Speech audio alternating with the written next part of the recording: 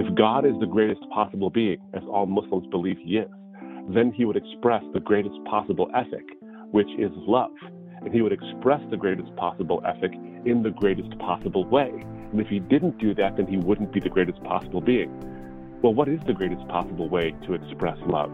It's not a mystery. It's self-sacrifice.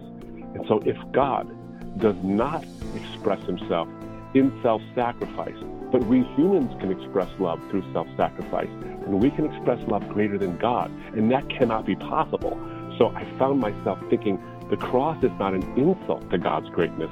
It is a demonstration of God's greatness because it is the greatest possible expression of the greatest possible ethic, which is love. And when I realized that, I gave my life to Christ.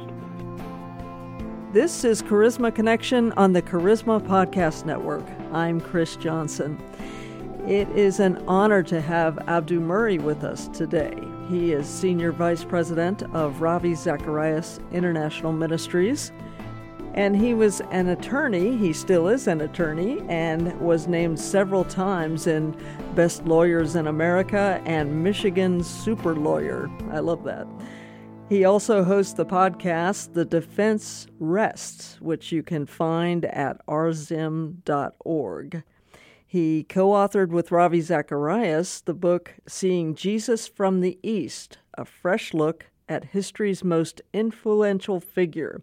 And we'll chat about that today, along with the recent passing of his co-author and friend, Ravi Zacharias. Abdu, welcome to Charisma Connection. Well, thanks for having me, Chris. It's a pleasure. And the pleasure is ours. Would you start by helping us get to know you a bit? How did you decide to follow Christ? Yeah, so I came from a Muslim background. I was raised as a Shiite Muslim. The proper way to say it is Shia, but commonly in the West we say Shiite. There are two different divisions within Islam. There's the Sunni Muslims, which are the majority, and the Shiite Muslims, which are the minority. But their beliefs and practices are largely identical.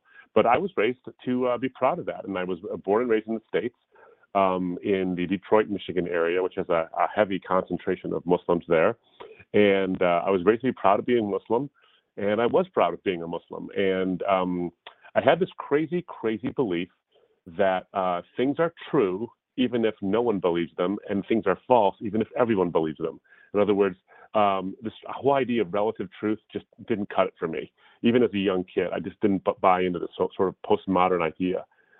So I set out to try to prove Islam to people who weren't Muslims, mostly Christians, because the area I grew up in, it's very diverse now, and it was starting to bud with diversity when I was a kid.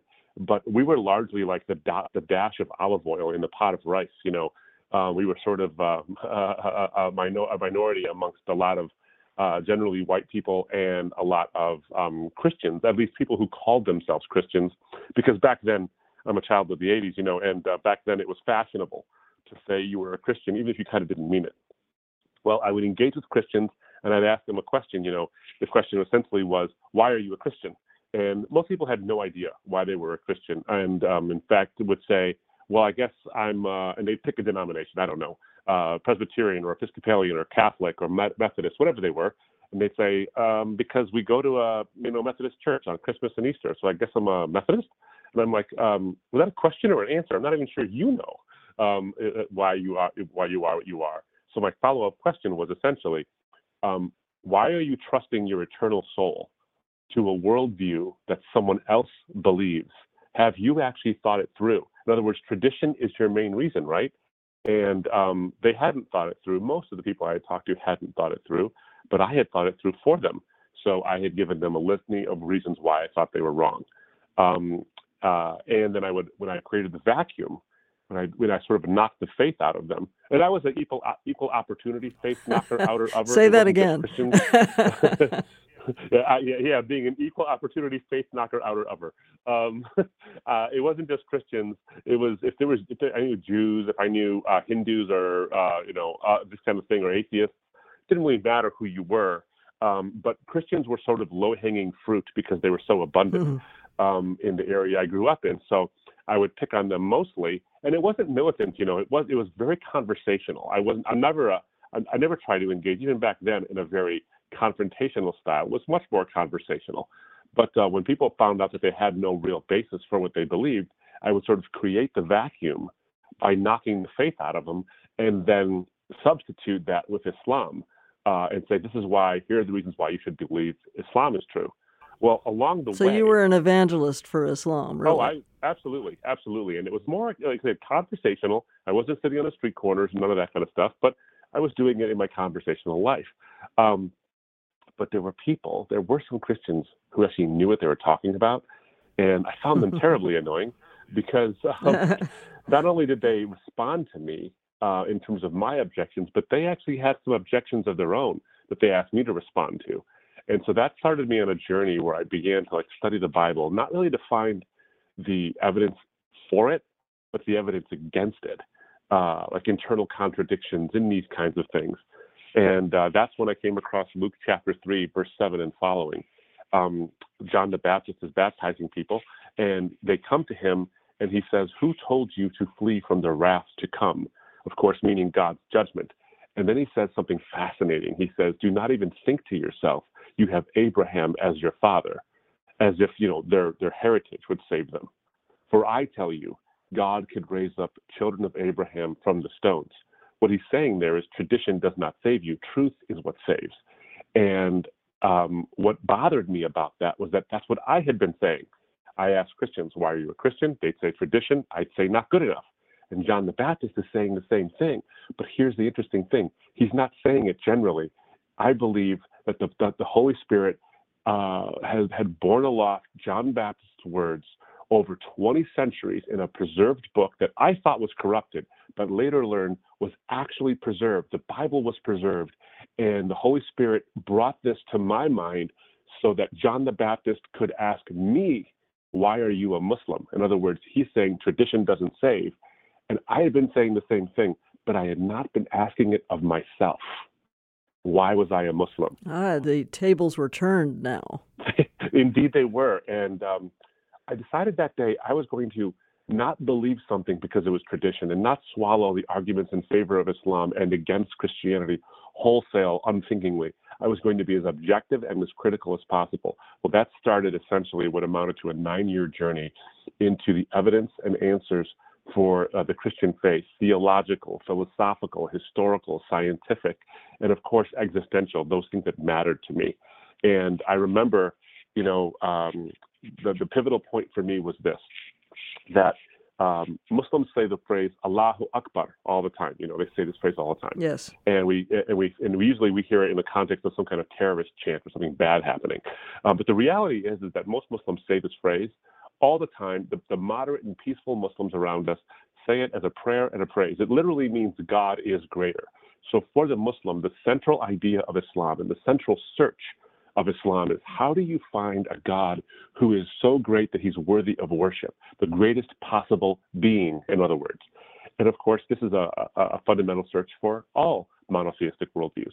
Well, I found it, and I saw it in the cross that I once thought insulted God's greatness. The idea that God would die on a cross at the hands of the very sinners he created, I found to be insulting. But then I began to realize its depth and its beauty and its power. And I realized something. If God is the greatest possible being, as all Muslims believe he is, then he would express the greatest possible ethic, which is love.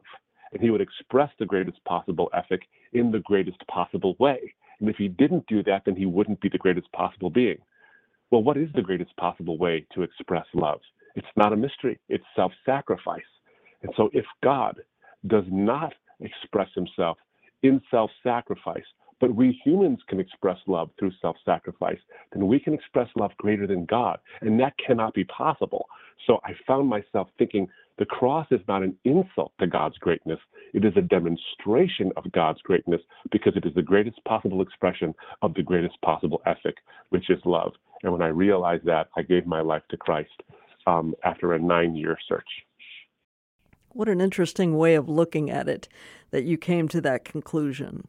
Mm-hmm. Well, it has to satisfy the heart and the mind. And I think God built me a certain way to analyze things this way and ask tough questions. And he graciously brought people who could give me good answers. Mm-hmm. Well, you and Ravi Zacharias wrote Seeing Jesus from the East together. For any who might not be familiar with Ravi's ministry, he was an amazing apologist and speaker, and I believe he has now heard his well done in heaven. He passed away last month after a battle with a rare cancer. But what a brilliant mind and a caring heart he had. And I'm sure it was a joy to write this book with him, Abdu. How long had you and Ravi worked together at Ravi Zacharias International Ministries? Well, we had known each other for years before I started working directly for RZIM. And it'll be 5 years come October that I've actually been with the ministry on a full-time basis. But I've been an adjunct for a while. So I'd say we've been working together for about 7 years.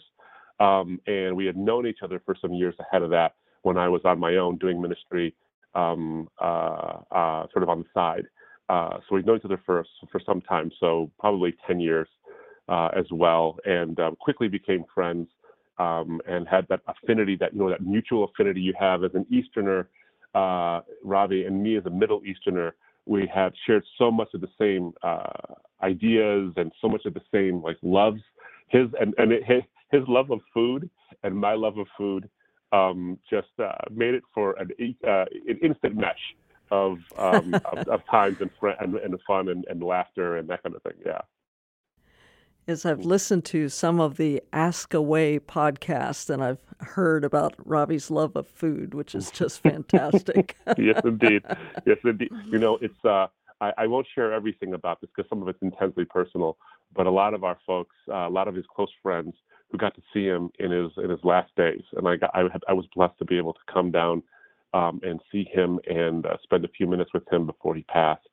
There was a lot of profound things he said, but some of the more memorable things he said to me, we were in Sri Lanka to film some curriculum, a video curriculum for this book, Seeing Jesus from the East. And we went to a wonderful Indian restaurant there, and one of the best I've ever had, and he had as well. And as we were just reminiscing, and he was lying in his bed, and I was sitting there. He said, "Do you remember the chicken tikka kebabs? Oh my goodness!" He was sort of reliving that and all this, and I was thinking to myself, "You're going to be enjoying the feast, the banquet when you get there, Ravi. You'll have better than that." But I will remember that for the rest of my life. That's great. So how did you first get acquainted with Ravi? Well, so I first heard of Ravi in the first place when I wasn't a Christian. I was a Muslim, and again, still on this journey, and I was in a rural area driving through, and this is in the late 80s, early 90s. No, actually, it was the early 90s. So this is before they had iPods even. So you couldn't digitally control whatever you heard on the radio or over your radio in your car. So I'm taking this long road trip by myself in a rural area, and it was a Sunday morning. So everything on the radio was either Christian music or country music. And as a Muslim, I cared for neither. So my tapes had all run out. All the things I had brought with me, I was done listening to. So I hit the scan button on the radio. And for those who are below the age of 35, the scan button allows you to go through different stations for 5 seconds and sample them on the radio dial. Well, I happened to come across this Indian accented voice talking about Jesus. And I'm like, Indians I know are either Muslims or Hindus. What is this? And I was fascinated because he wasn't only making a philosophical argument, which I found powerful, but he was quoting poetry while he was doing it. And yes, as an Arab, we love poetry. It's a huge part of our culture, especially poetry that proves a point, that isn't just, sort of a flowery affirmation of your loved one, but also proves a point. And he was using it. And I thought, this man knows my people. This man speaks to my people. He speaks to his people, and he can speak to Westerners too. And I was fascinated by it, and I began to listen from there. So I first met him. I was in Atlanta, and he was writing a book on an Eastern worldview, and I had given my testimony at a CD to his assistant. He heard it and called me up and said, "Hey, I'd love to interview you for this book that I'm writing. Would you spare some time?" And I'm like, "Yes, I would spare some time." This is after I became a Christian. And then we got to know each other that way. Oh, interesting. Yeah. Okay, well, in this book, Seeing Jesus from the East, in the preface, Ravi writes that the gospel is a story, Mm. but he also writes that it's a story that invites tests for truth. And you found that to be so in your own life, didn't you?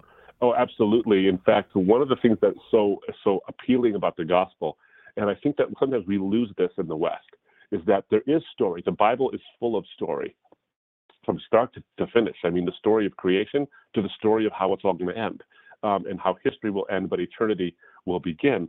It's all a story, but it has propositional truths laced throughout it. In other words, it's not a collection of fables. When you look at other religious systems, a lot of times the fables teach a lesson, but they don't have either testable historical propositional truths, or if they do have those, they don't have profound, I think, lifelong lessons in those. And so the Bible gives us a story that is not only relatable, but it's testable. So the greatest example, of course, is the resurrection of Jesus. The whole Jesus' life is a 3-year story that culminates in his resurrection and his eventual ascension, and of course the acts of the church and all this, and we're still in that story right now. But that story, a pivotal part of that story, is the testability of the resurrection of Jesus. So, as a historical matter, when he says in John chapter 2, after he's challenged, by what authority do you do these things? Or in other words, they ask him, why should we listen to you? It's a reasonable question. It's a testable question. They're saying, what gives you the right to say and do the things you're doing, including overturning the tables of the money changers in the temple courts? He says, when you destroy this temple, meaning his body, I will raise it up again in 3 days. That's either true or it's false. It's not a matter of opinion, and it's not a matter of a moral of a story. It's either true or it's false. If he died and stayed dead, they could dismiss him. But if he died and rose again as a matter of history, and that history was pivotal in my coming to faith, then he should be not only trusted, but he should be trusted above all others, because he said, this will vouchsafe my authority. So the story of the gospel is important, but punctuated in the story are all these little verifiable truths, whether they're historical or experiential or even just sociological. I mean, there's so many things that can go into, but that's one example of the way it can be tested. Mm-hmm. Now, in this book, you write some of the chapters, and Ravi writes some of the chapters, and I believe it's in one of your chapters that you call Jesus an Eastern bridge to Western culture. Mm-hmm. So how important is it for Westerners in particular to understand Jesus as Eastern? How does that impact our view of the gospel? Well, for the first and foremost reason is that there's no doubting, there really isn't any debate, that Jesus is clearly history's most influential figure. So if that's true, then he's not only impacted the East, but he's impacted the West and changed the West in, I think, very, very positive ways. And so to understand yourself as a Westerner, you have to understand the impact that an Easterner had on the West. So I think that's the first and foremost thing we have to understand is our Eastern roots, in a sense, of our senses of community and religiosity and all these things. But there's an important social phenomenon happening right now where people start to think of Christianity as a white man's religion, and that Jesus is sort of depicted as the icon of white Western imperialism of the past or even of the recent past that we need to jettison. And if we understand Jesus in his Eastern context, two things will happen. One is that we will understand the authenticity of Jesus not as the icon of white Western imperialism. Rather, it's not that Westerners invented Christianity in order to control dark-skinned people in various parts of the world. Rather, the opposite is true, is that the olive-skinned Jesus, with his ideas of equality for all, of the raising of the status of women to their rightful place as equals with men, as the teller of truth in so many ways, he influenced the West. There was no equality in the Roman Empire until the advent and the breakout of the Christian faith amongst the populace of the Romans. That's when the whole idea of equality was birthed in the world's most powerful empire. So if we understand that it isn't the West that's influenced the East, but it's the East and the Middle East that influenced the West, we can see the roots of the things that make us good and valuable in the West, in the Eastern Jesus. But also, it helps the Easterner to see that Jesus isn't a foreign God. He is a homegrown. He's not an import. He is actually their export, and that he can speak to the Eastern mind, and so that he is the bridge between the East and the West, because the West understands their roots in Jesus, but the East can hear him speak in a way that speaks to their culture. He doesn't speak only Western language. He's transcultural. And I think that's really important, because you see the communal nature with which Jesus spoke in an honor and shame culture like the East, but he also spoke to Western issues that we're experiencing right now. And I could go into a litany of these things. He speaks out against racism and ethnic strife. He speaks out against misogyny and all these things. These are issues 2,000 years after him that we, in our supposed Western enlightened minds, are only now coming to grips with. But this ancient Easterner from 2,000 years ago actually paved the way for the solutions. And as our world becomes more and more globalized, the figure of Jesus is important. Yes. Well, it's because it's so translatable. You know, they have that sort of it's an irreverent statement. But whenever someone's famous or gets famous, whether it's Michael Jordan or the Beatles or whatever, they say, "Oh, he's bigger than Jesus." That's right. And the reason they say that is actually it's a left-handed compliment in a sense, because it recognizes the universal affinity people have for Jesus. You know, it's interesting. I think about Jesus in so many different ways, and you see the pluralism that exists today, where you have different religious systems, and globalization has given us exposure to different religious systems, whether it's Islam or Hinduism or Buddhism, or even forms of atheism, or the New Age philosophies and that kind of things. What I find fascinating is when you look at all these different systems, and they're all fundamentally different and superficially similar, they have a certain commonality, though. All of them, to some degree, tend to like Jesus. When you look at him, Islam calls him a prophet. He's not God. He's not the Messiah in the sense that Christians understand him. He is just a prophet who tells us to come back to true monotheism. In Buddhism, they consider him to be like something similar to a bodhisattva. He is an enlightened one. In Hinduism, many people will call him an incarnation of Vishnu as well. Gandhi loved the whole idea who Jesus' life was all about. Even atheists will tell you Jesus was a revolutionary teacher of moral principles that got him in trouble. And we sort of like that about him. So it's funny because everyone wants a piece of Jesus from their different perspectives. And those perspectives aren't necessarily illegitimate. They actually focus on a correct part of him. The problem is they miss the most important thing he came to do. He didn't come to teach us moral values only. He came to save us from ourselves. And so whereas those worldviews in a globalized world, those worldviews pay homage to Jesus in the sense that they take what they like about him and then exclude the rest. They exclude his cross.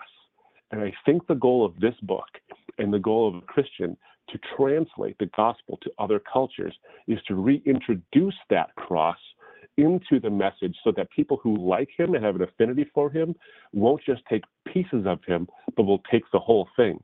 Because if we don't do that, if we like Jesus for certain reasons, but we rob him of his cross, then we do what Judas did. We betray the Son of Man with a kiss.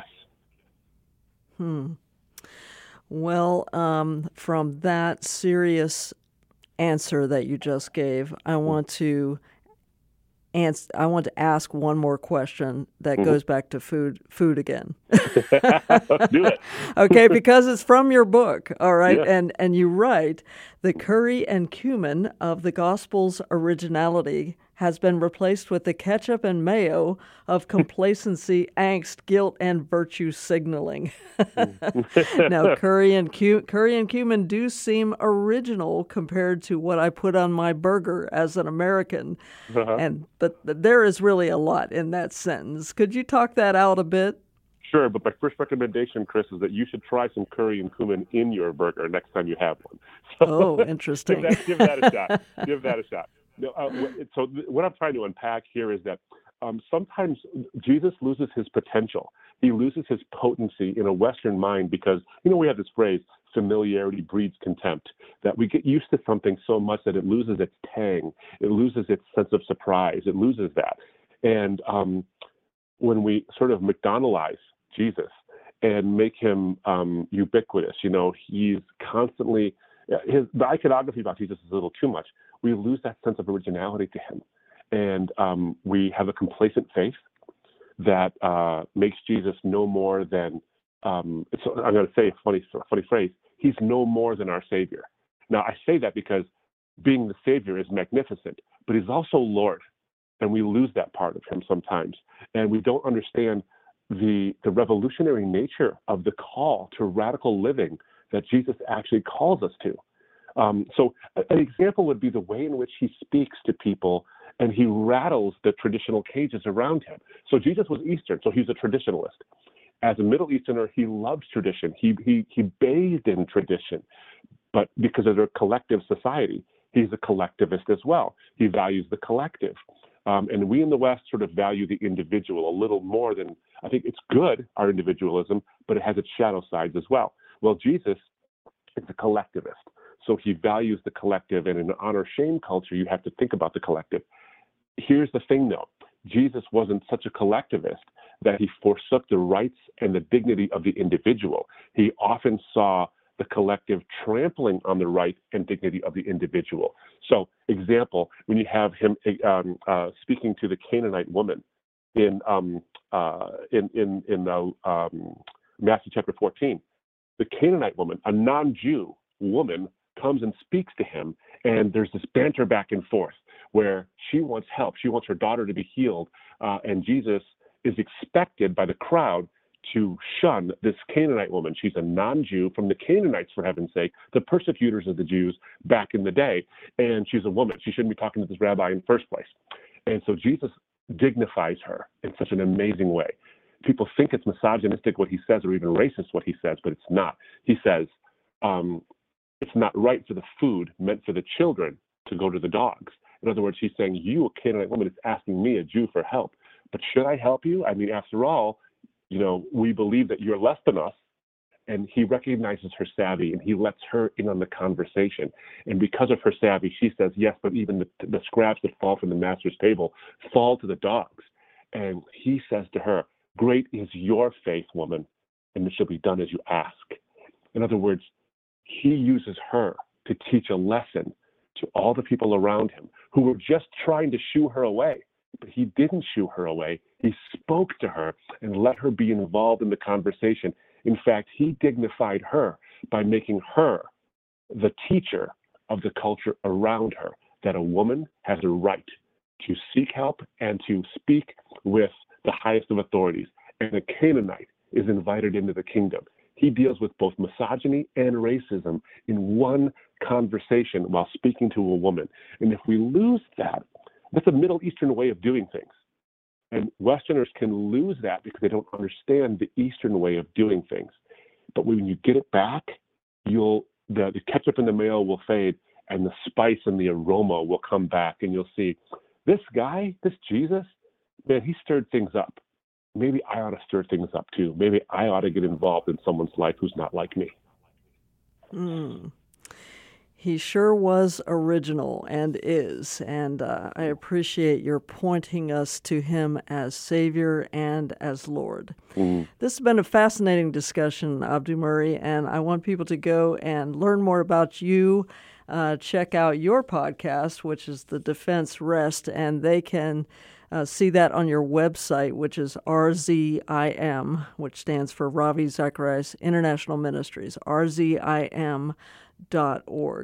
Thank you, Abdu Murray, for sharing your insights with us from Seeking Jesus from the East, and also your memories of Ravi Zacharias here on Charisma Connection. Thanks, Chris, for having me. It's been a real pleasure. Listeners, don't forget to drop by cpnshows.com to discover some of the new programs that we're adding to the Charisma Podcast Network. Perhaps you'll be interested in the one called Headline Prayer to learn how to pray through the news, or Faith to Live By, as you learn to live in spiritual victory. So you can go to cpnshows.com to learn more about those podcasts. Thank you for listening. This has been a production of the Charisma Podcast Network. Steve and Joy Strang are the founders and owners of CPN. Dr. Steve Green is the executive producer of the Charisma Podcast Network. We intend to honor God with every podcast and remain thankful to our advertisers and supporters who make these podcasts possible.